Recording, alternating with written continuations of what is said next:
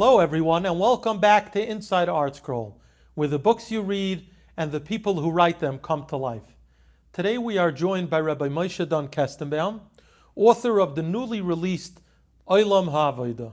Thank you, Rabbi Kestenbaum, for being here. Thank you for having me. It's an honor to have you here. It's an honor to have read your Svarim, both in Hebrew and in English, and now the newly released Olam HaAvodah, which has been translated into English.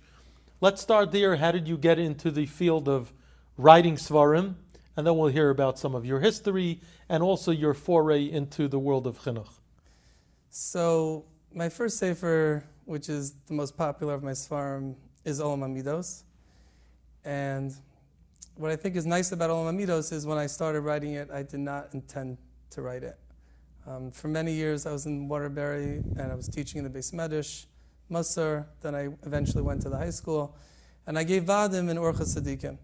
And one of the Yungalite, Shia Lazenga, who's now a Rav in Texas, I believe Houston, he asked me if I would give a weekly Vad to the married, to the Kollel. So this was unique, because usually I was just learning Orchos Tzadikim and then kind of going off on a tangent. But here I had to prepare a weekly shmooze, which I'd never done before. So I started preparing it, and I started writing to prepare. And all of a sudden I realized that I had a lot to write, a lot of material.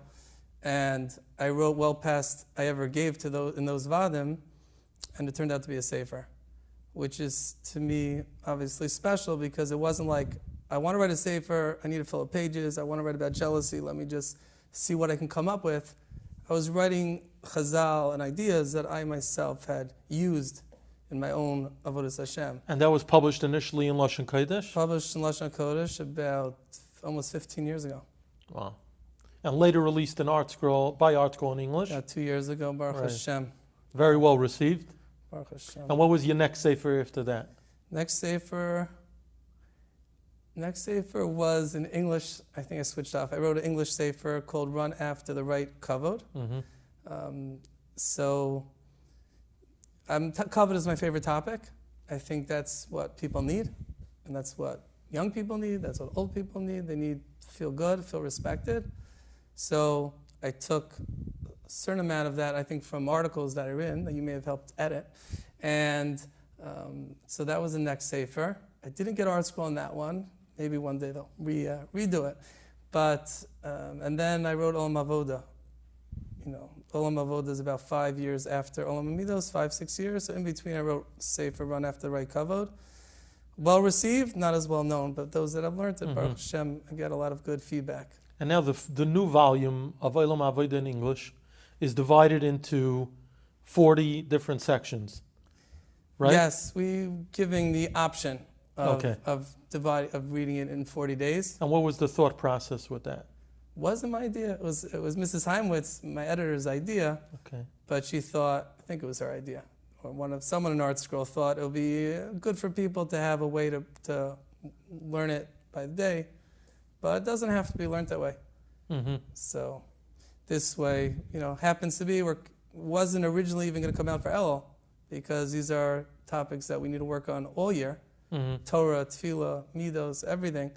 But happens to be, Hashgacha has it that we got delayed and coming out Elul, so it works out well, 40 days, to Yom Kippur from Rosh Chodesh Elul.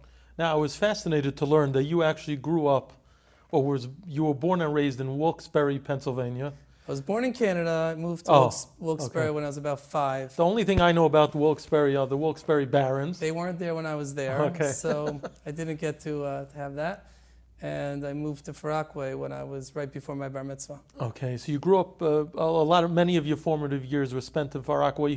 Where did you attend yeshiva, and who were the influential figures in your life at that time? So my primary Rebbe, certainly when we talk about Musar, is Rabbi Chiel Per, the Rosh Yeshiva Far Rockaway.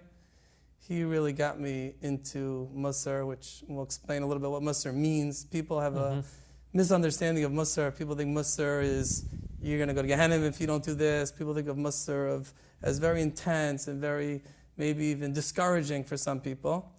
And hopefully we're trying to change that attitude. My Rebbe, when he taught Musar, we loved it. It was fun. He would make jokes.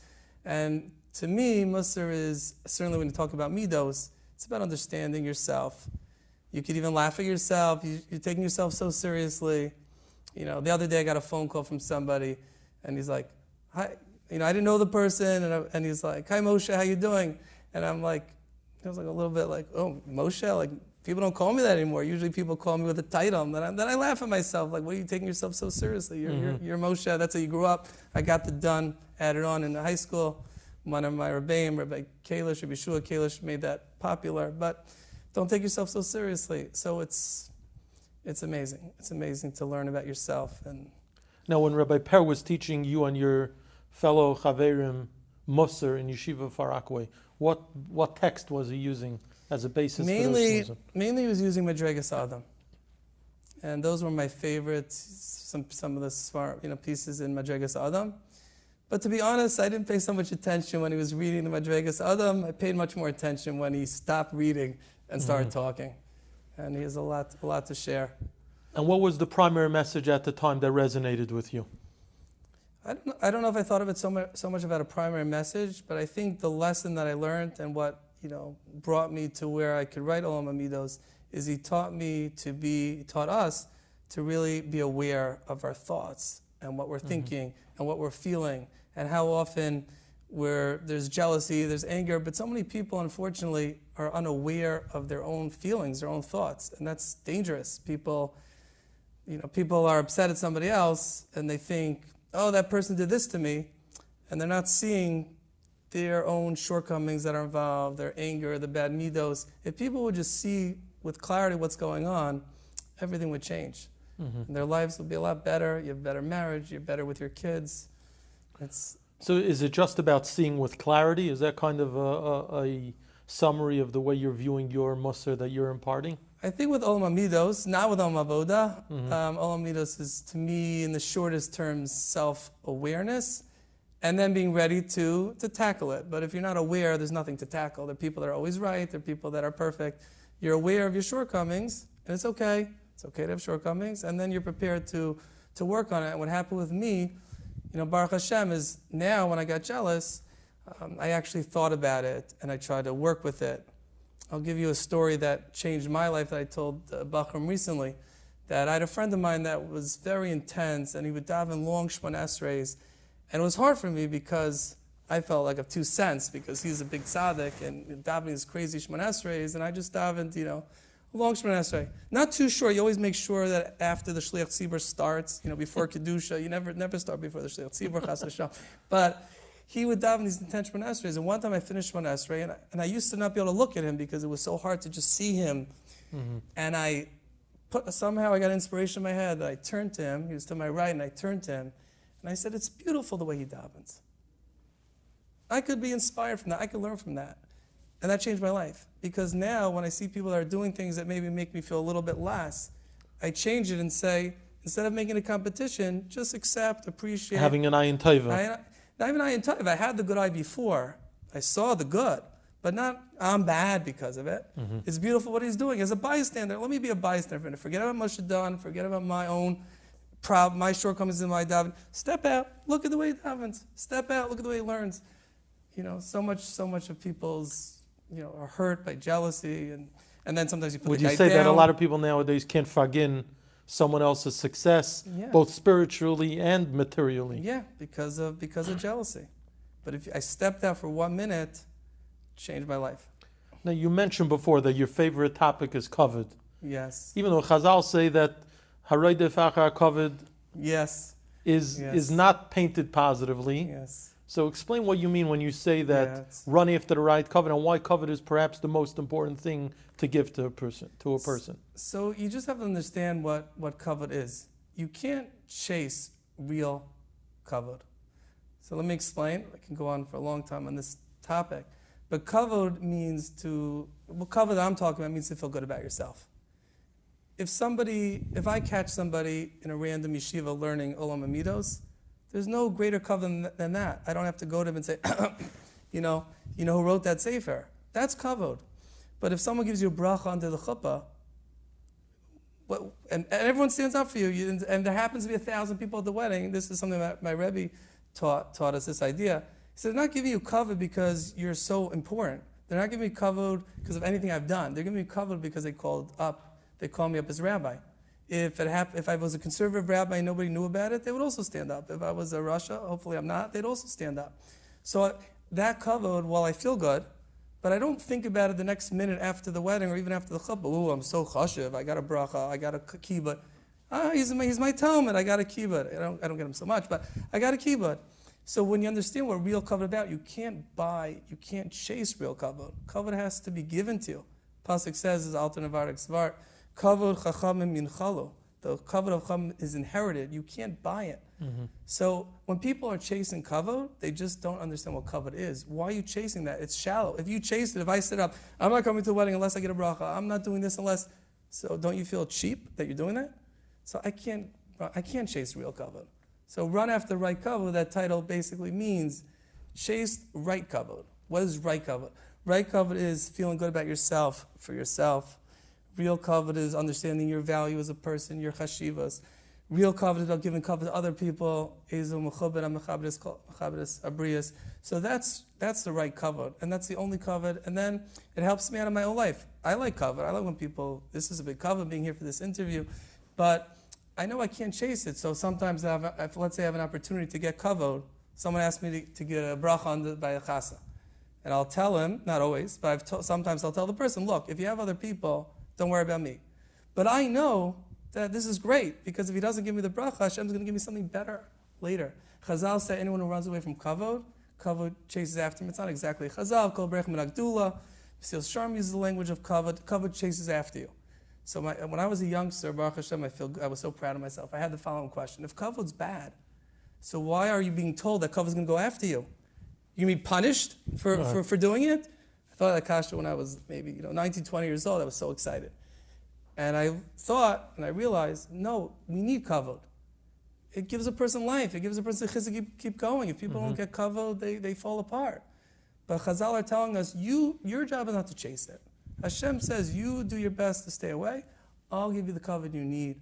I'll give you real kavod. There's real kavod. There's real kavod like putting out a sefer. I'm very blessed. You can have kavod from nachas from your children. You can't buy this kavod. This is kavod that Hashem will give you. So how do you apply that in dealing with Bachram? You're a mashgiach.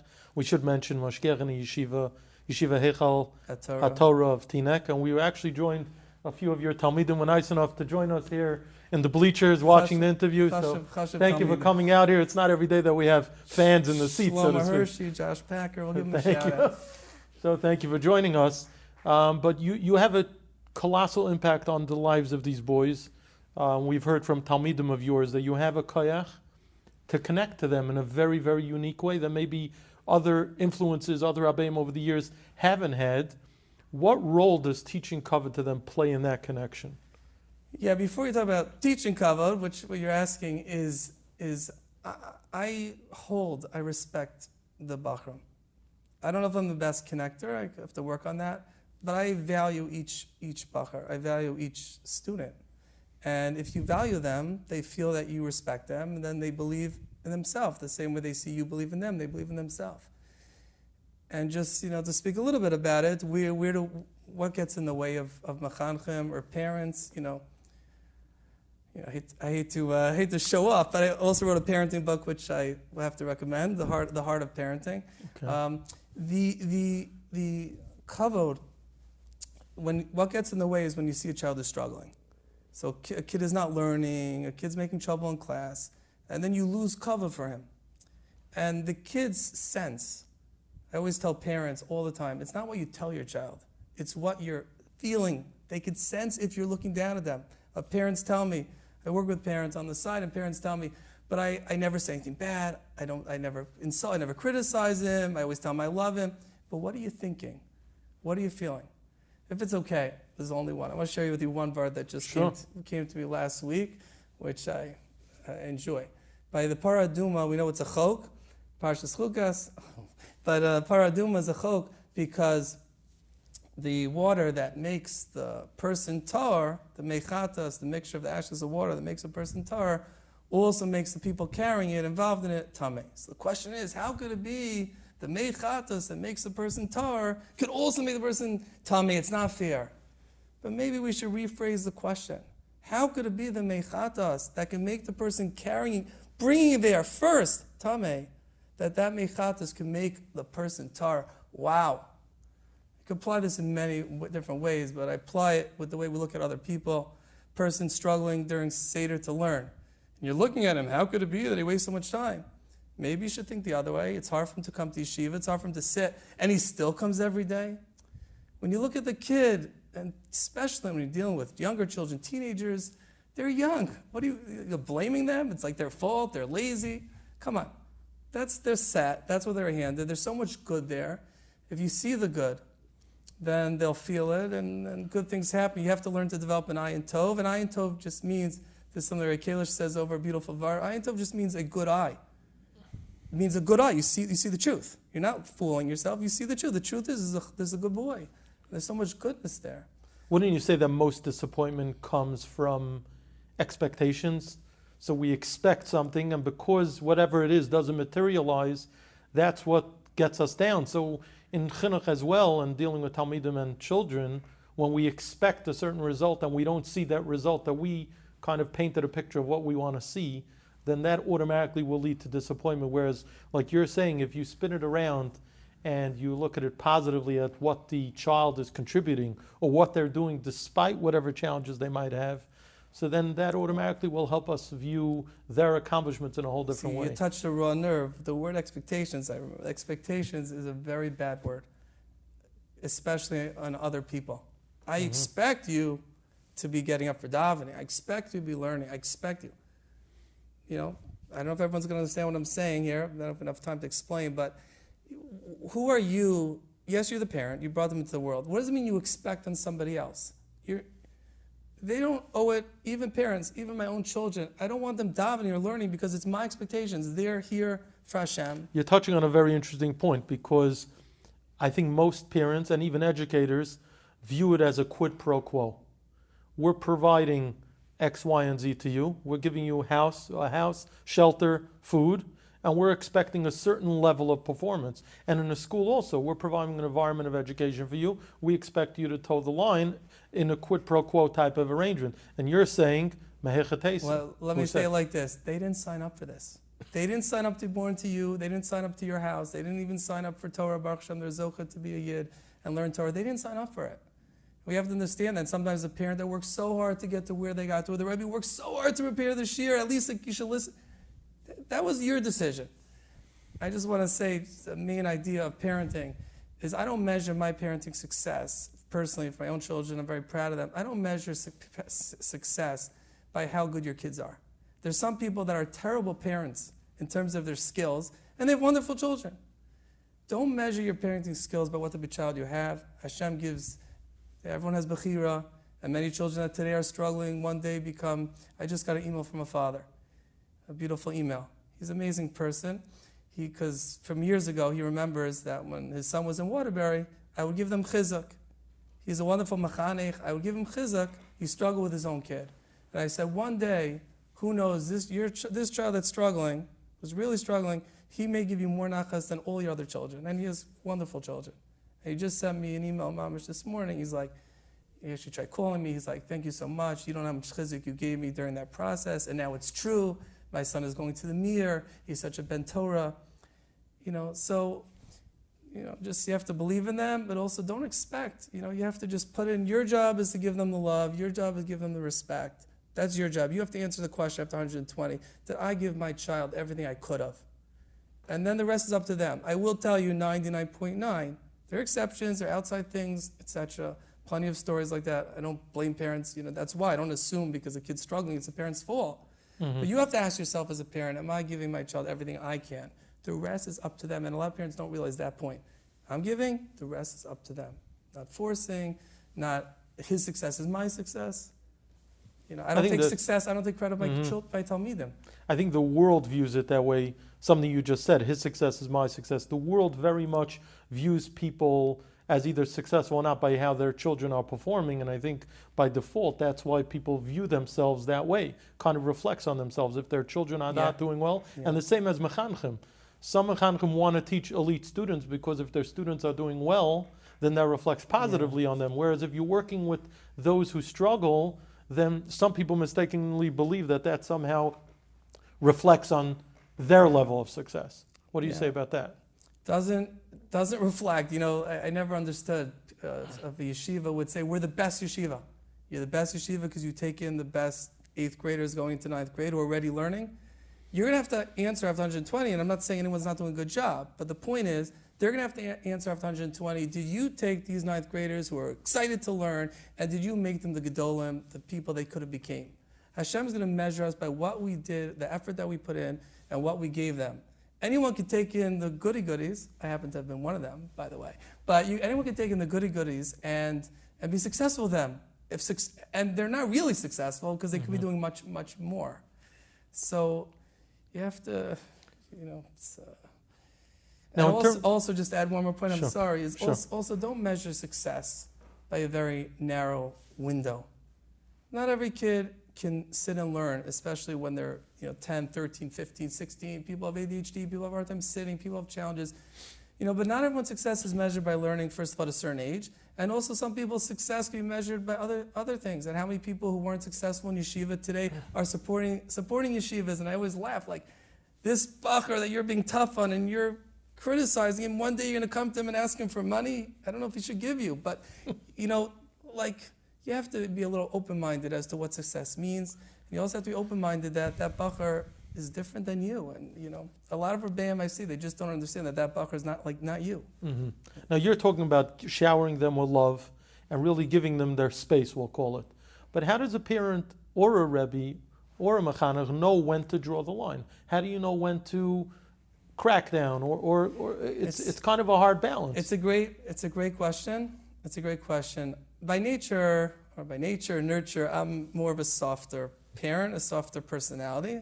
But, so I'm not going to tell parents. I wrote my parenting book. Actually, funny story, I sent it to ArtScroll, the parenting book, and they said, it's amazing, where's the rest? Because it's a short book, but there's a lot in there. But the main thing to me about parenting is developing the relationship. And I think different parents can go with different ways. You could be a little bit tougher, a little bit softer. The main thing is you're close with your child. And the second thing I want to point out, which is very nogea to chinuch in the schools as well, how you're going to deliver the message. So I'll just give you an example I like to give. A kid comes into yeshiva needs a haircut. So you could tell the kid, you need a haircut. You can do it in front of other kids, which is unforgivable, really. It's a isser to embarrass somebody in public. You can call the kid to office, you're at a higher level, and you could say, you need to get a haircut. A kid told me that his menal, again, this is exception, but menal called him to office and he said, if you don't come back with a haircut by Monday, don't come back. And the kid told me, he said, I decided not to go back to yeshiva. He was doing okay. He said, I didn't go back to yeshiva because I wasn't taking that.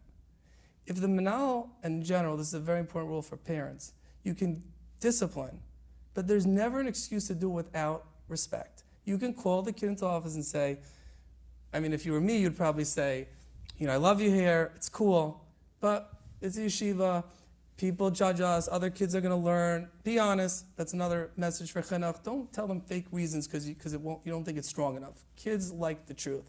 This is the truth, it doesn't look good, people will judge us, I'm sorry. Otherwise, if you were the only guy in the yeshiva, you'd keep your hair. I need a favor. Do me a favor. I don't want to fight with you. Please get a haircut. Most kids are going to listen to you. And even our own children. Discipline with respect. I don't see ever an excuse not to treat a kid with respect. You can be tough with respect. How tough you should be, I think every situation is different. Every parent's different. I don't have a rule on it. But I have a rule. Love your kid. Get to know them. Get to be close with them. Have a good relationship with your kid. And really try hard with respect. Of course, you have to work on your midos if you're an angry person.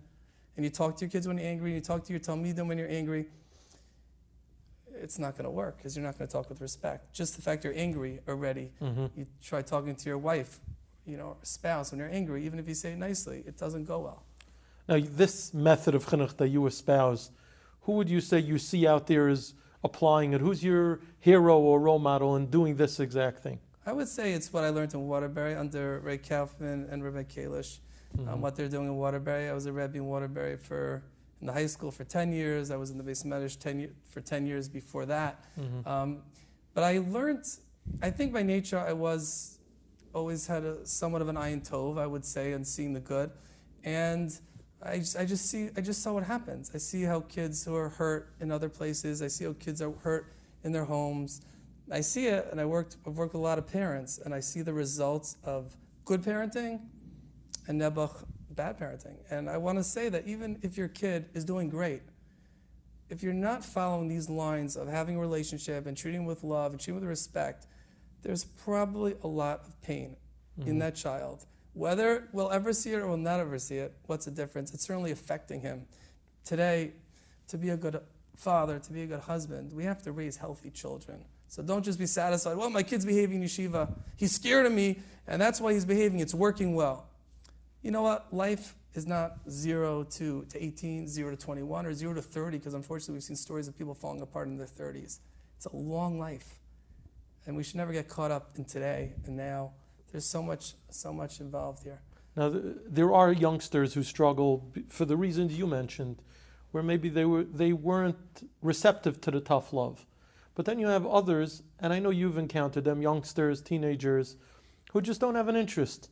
And you can't really pinpoint the reason, but they're just not connecting to Yiddishkeit. They don't have an appreciation. They might have very wonderful parents, fabulous Rabbeim, and just they're not connecting. What message do you give to those who are educating and raising children like that? How do you turn them on to Yiddishkeit? How do they create a connection to the Rebbeinu Shalom that they just seem not to have an interest in?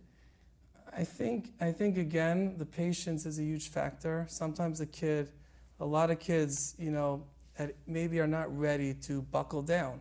For whatever reasons, whether they can't sit still, whether they just can't get, whatever reasons, they're not ready to sit down until 18. Patience. So many kids have been killed before they had the chance because they've been given negative message. You're not learning, you're doing this, you're not doing that. If we see kids positively, I assume you want to do good. Another word I like to say is parents will ask the child, I don't understand why you're doing this. I can't understand why you're doing it. A Rabbi says, can't understand why you're not learning. I can't understand is a rhetorical question. How about, I want to understand. Why is it that it's hard for you to learn? Another thing I like to say is that a lot of kids have questions. And, a kid told me that he asked his Rebbe once why women cannot wear pants, and the Rebbe threw him out of the classroom. The kid meant the question. Sometimes kids ask questions that they're just asking to be provocative. They're just provocative. They're just asking because they're looking for an excuse to do whatever they want. This is very important. Kids that are chas v'shalom, drugs and other things, they're not doing it because they're happy and they have such a bal, and they're balei taiva. It's stupidity. They're just in pain and they've been hurt, and this is a diversion, a distraction for them. People want to live meaningful lives. They do. If you understand that and assume it, you'll see a lot of answers, and you'll ask. You'll be curious. I'll ask the kid. I want to understand. But a lot of these kids did not always have Rabbeim that, first of all, you have 25, 30 kids in your class. Maybe they didn't get the time they needed. They need more time. A lot of kids, don't belong. I was just told someone recently, look, in the old days, kids went to work at 10. Is the school system perfect for everybody? Not necessarily. So we have to keep these things in mind. Not everyone was geared to go to school the way it is. So you have to, I wish that hopefully the specialist gets out. We have to open more yeshivas that are more accommodating. Everyone wants to be the Aleph yeshiva, and nobody wants to open up a yeshiva. First of all, you can be an Aleph kid brains, but you can't sit still. Right. People don't realize that. You can have a Beis Gimel kid who could sit and learn, but can't learn as fast. But we give a message, unfortunately, in some places that if you're weaker in learning, like chas v'shalom, you're second rate. You're second rate, so that kid, first of all, loses inspiration very often, too early. People need to open up yeshivas that are accommodating. Don't make the yeshiva what you want success to be. Focus on the kids you have, Some yeshivas always throwing kids out. Maybe you have to think about, maybe I need to do something different rather than get rid of the kids. And are you prepared to do something different?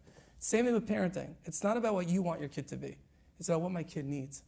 It's an amazing message, a vital message. I think more people need to hear that. Now, in your newest sefer, going back to Olam Avoda, talk about the content of the sefer. What was the focus in writing it? It's very different than Olam Amidas. Talk about what the goal is.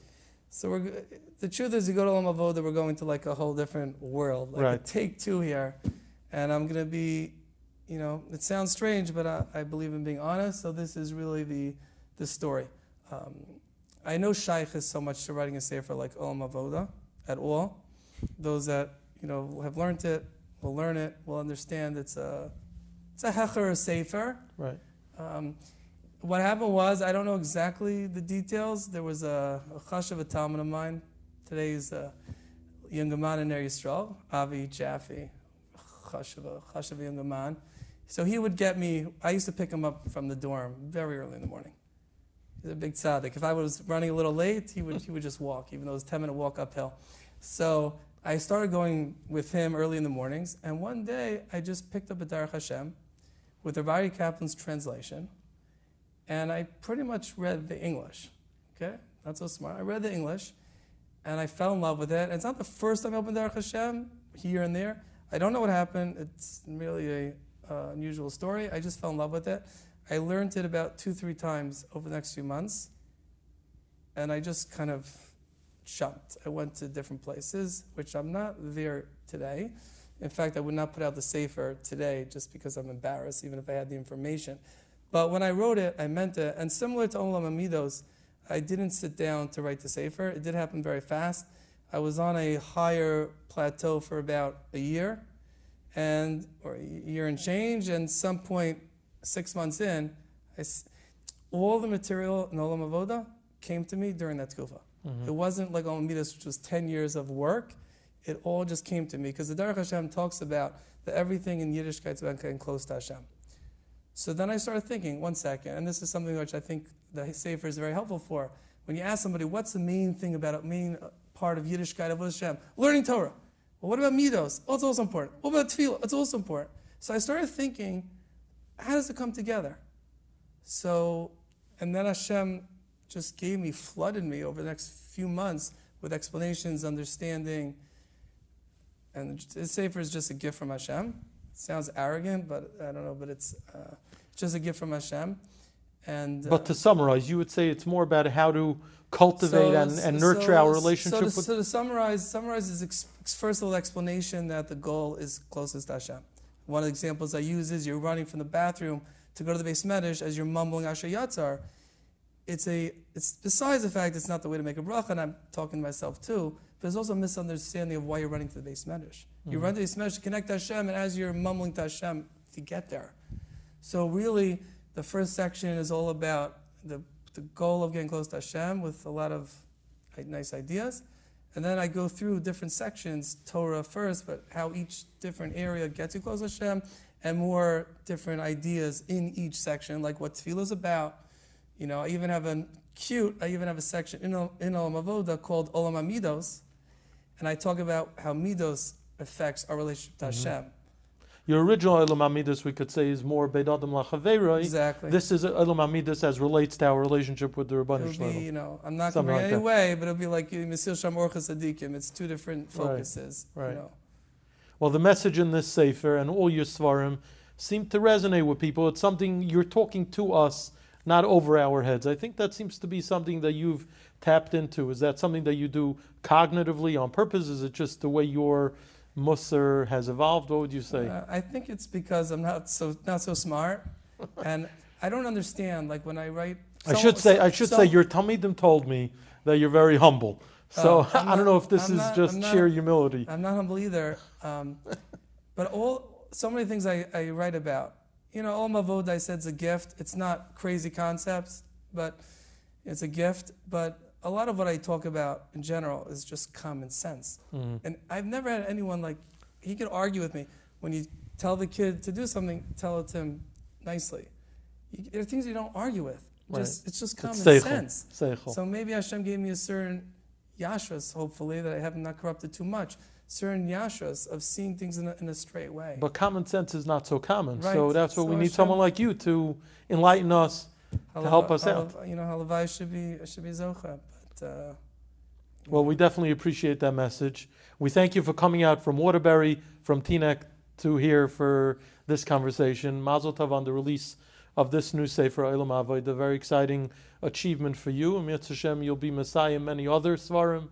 Keep enlightening us. Any closing message that you have for us as we conclude the conversation?